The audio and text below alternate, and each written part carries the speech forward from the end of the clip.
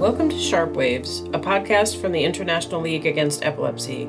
Our episodes cover epilepsy research, clinical care, career development, and issues in diagnosis and treatment from around the globe.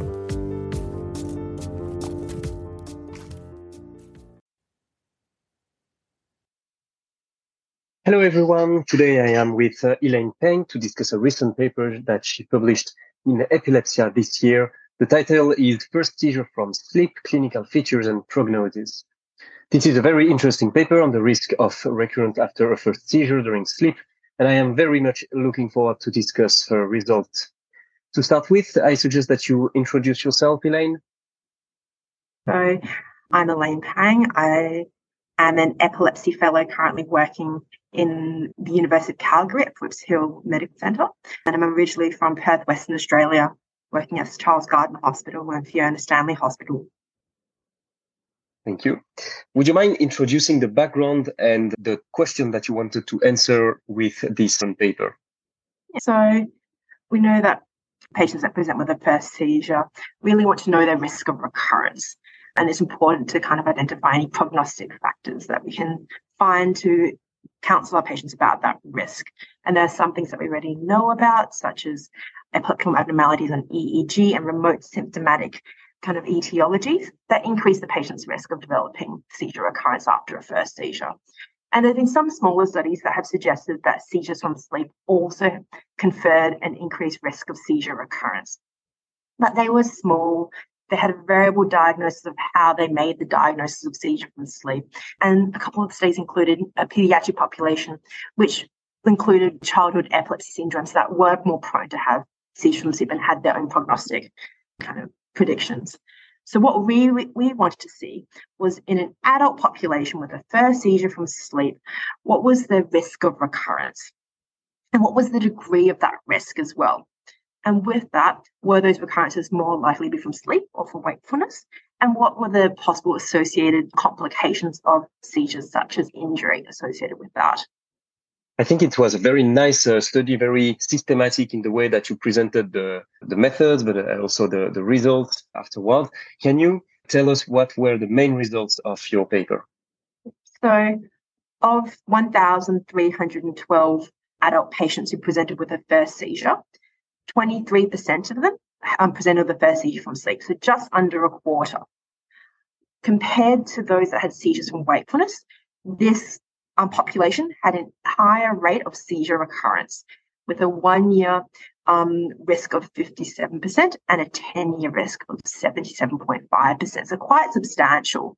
Seizures from sleep were a strong predictor of seizure recurrence with a hazard ratio of 1.44. And this is actually on par with other known risk factors such as epileptiform abnormalities and remote symptomatic etiologies. Those patients that had seizures from sleep were more likely to be older and more likely to present with tonic-clonic seizures from the description, and was only slightly more likely to have focal epileptiform abnormalities. Of note, they were markedly less likely to have generalized epileptiform abnormalities. Of those that had recurrence, majority had them from sleep in both their second and third seizure, and they were actually surprisingly less likely to sustain any injuries from their initial seizure from sleep or from their recurrences, apart from oral lingual trauma. Based on the current definition of epilepsy, why is that so important to know that the risk of recurrence is that high? So I think it's important to know that the risk of recurrence is high for multiple reasons. For one, it's important to counsel our patients about that risk so that they know what to look for in the future, and it may influence the way that we manage our patients. But of course, a few years ago, there was the recommendations to consider patients after a first seizure who then have a risk of recurrence of more than 60% in the next 10 years to be considered as having epilepsy. I think this is still a bit of a grey area in terms of nocturnal seizures. So I think that paper was from 2015. And even then, they raised the possibility that nocturnal seizures was associated with increased risk of seizure recurrence and whether this should be considered in that kind of criteria. That study that study's recommendations were based on 2 prior older studies from the 80s and 90s that had a very different definition of seizures, of the nighttime seizures. They actually, rather than looking at seizures from sleep, they looked at nocturnal seizures and defined it as between midnight and 9 a.m. So that could have easily included patients who had seizures from wakefulness soon after waking up. So it's a bit of a different population. So what our study does, it adds to that kind of discussion, saying actually when we have a much more defined definition of seizures from sleep, there is still this conferred increased risk of seizure recurrence, more than that 60% cutoff at 10 years. That paper kind of raised the possibility of treating patients after a first seizure to decrease their risk of recurrence. But they were quite guarded as well when they discussed it. They said it should be an individualized approach. And our study kind of is in line with that. We showed that 26% of patients who had seizures from sleep or from wakefulness were on anti-seizure medications after their first seizure for various reasons at the clinician's discretion. And that was not associated with a decreased rate of recurrence in our study. We also agree with an individualized approach to whether we treat a patient after a first seizure from sleep. So it depends. So we know that they are at a lower risk of having injury from recurrences, and those recurrences are more likely to occur from sleep. And for example, driving, which is a massive issue for lots of our patients with epilepsy, is maybe less of an issue in those with pure sleep epilepsy, as many jurisdictions allow patients to drive. So there's pros and cons to starting treatment after a first seizure from sleep. And this just adds to the conversation. Regarding the risk of recurrence of seizures when they occur during wakefulness, the overall risk of recurrence after 10 years is about 65% in the paper. But if we remove patients that had an EEG abnormality or an MRI or an epileptogenic lesion on the MRI, I suppose that this risk is much lower than the 65%. What would be the risk of recurrence in your cohorts? So in patients with a first seizure from sleep who do not have all of those factors, so a non-lesional MRI, have a normal EEG, do not have a past history of a CNS insult, the risk of recurrence at 10 years is still 78.5%. So it's actually surprisingly high, which kind of demonstrates that this is a significant predictor of seizure recurrence on its own. So even in what we would have said is a traditionally very low-risk patient for seizure recurrence compared to other patients, they still have a substantial risk of recurrence purely from having a seizure from sleep alone.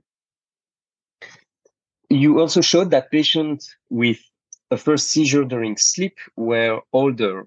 What is your interpretation of this? Is it just that people need to be witnessed when they have a seizure during sleep, and so it takes more time to be actually identified, or is it something else?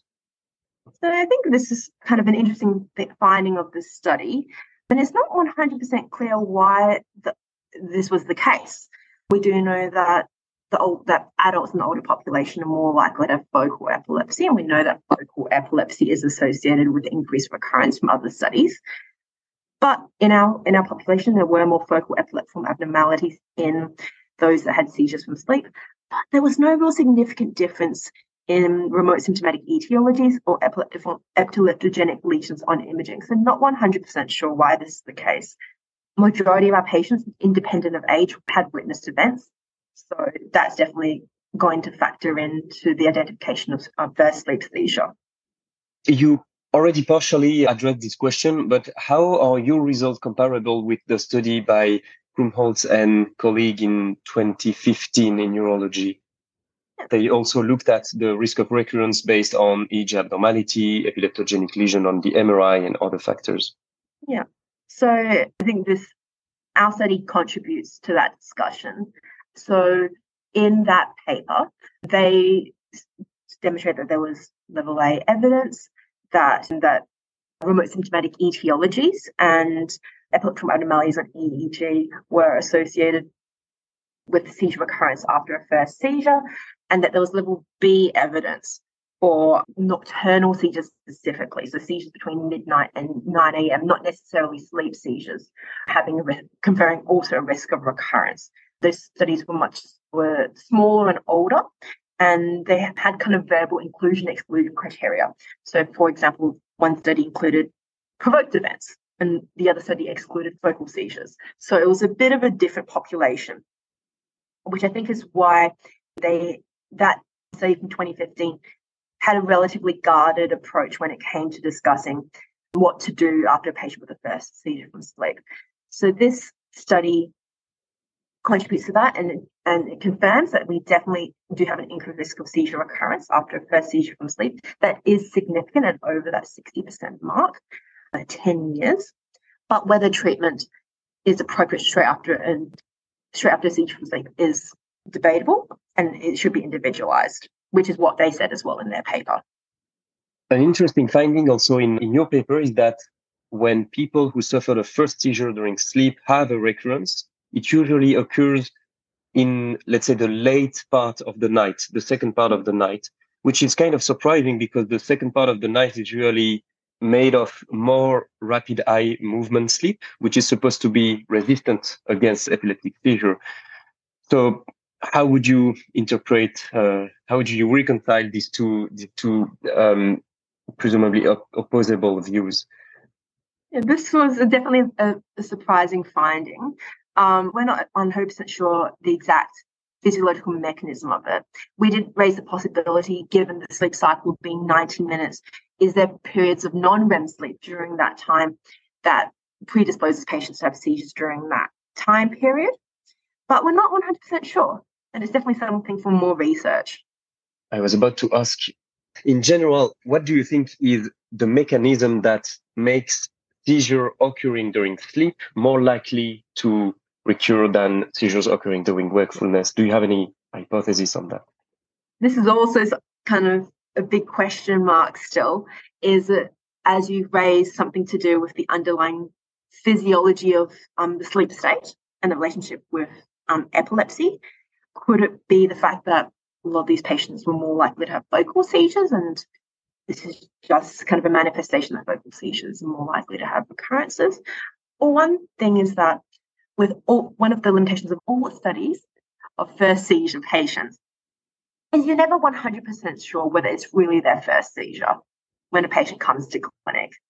And maybe, particularly for sleep seizures, it's even harder to make that diagnosis. So maybe these patients who present to clinic with their first seizure from sleep may have had previous seizures in the past. And therefore, these are already patients that are having seizure recurrence. And that's why we're getting more recurrence in this population. If I were a patient that suffered from a first seizure during sleep, what would be the discussion that you would have with that patient regarding the diagnosis of epilepsy and regarding the introduction of a treatment?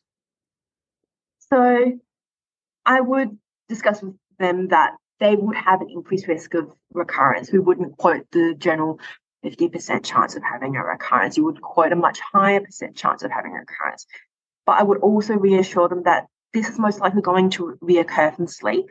It is less likely to be associated with injury, and that recurrence has an impact on their long-term prognosis and quality of life, but so does treatment as well.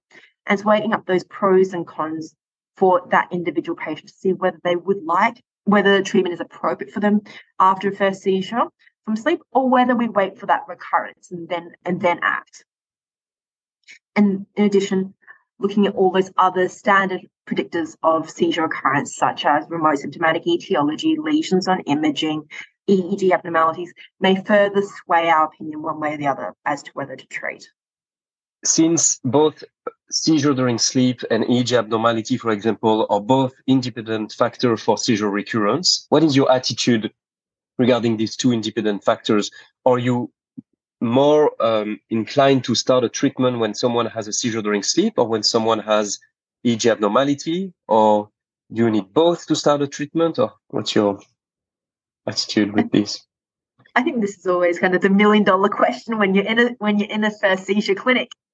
I don't necessarily say every time a patient has a seizure from sleep, I will start them on treatment. And same with epileptical abnormalities on EEG. And it just depends on the situation, honestly, is a lot of it. We very much individualize it to the patient. Maybe a last question. Do you see any limitation in your work, or anything that you would have made different, or a follow-up study that could improve your current results? So, as previously said, one of the limitations of all first seizure studies is whether it's truly a first seizure that we're capturing. And that's probably more so for patients with first seizure from sleep, because there may be delays in diagnosis or misdiagnosis as parasomnias and whatnot that may have affected our results.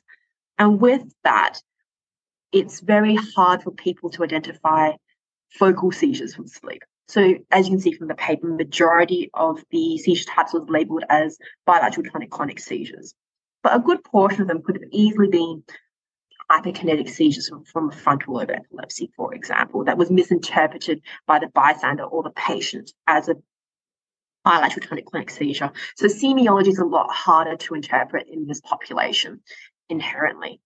And probably the only other major limiting factor or kind of interesting point of the study was we had a relatively low percentage of patients that had epileptical abnormalities, with only 17%. Probably one of the limitations of the study is we only use the first EEG to make the diagnosis of epileptical abnormalities when we didn't look at repeat studies. And as a routine, we would normally use a routine study as a first line and sleep deprived as subsequent repeat studies. And in this population of sleep-only seizures or seizures from sleep, a sleep-deprived study will probably pick up more epileptical abnormalities. So probably our study underestimates that to some degree. Okay. Thank you very much for all your answers. Do you have anything that you would like to add regarding your study or regarding epilepsy and sleep? Yes, I think all I really want to say is that there is, for clinicians, just to be aware that there is an increased risk of recurrence in this population, and that needs to be discussed and considered in the management and assessment of patients. Thank you very much for your time. It was very interesting. Thank you very much. Thanks for your time today. Thanks for listening to Sharpwaves. Our content is meant for informational purposes only and not as medical or clinical advice. The International League Against Epilepsy is the world's preeminent association of health professionals and scientists, working toward a world where no person's life is limited by epilepsy. Find more Sharpwaves episodes wherever you get your podcasts or at ilae.org.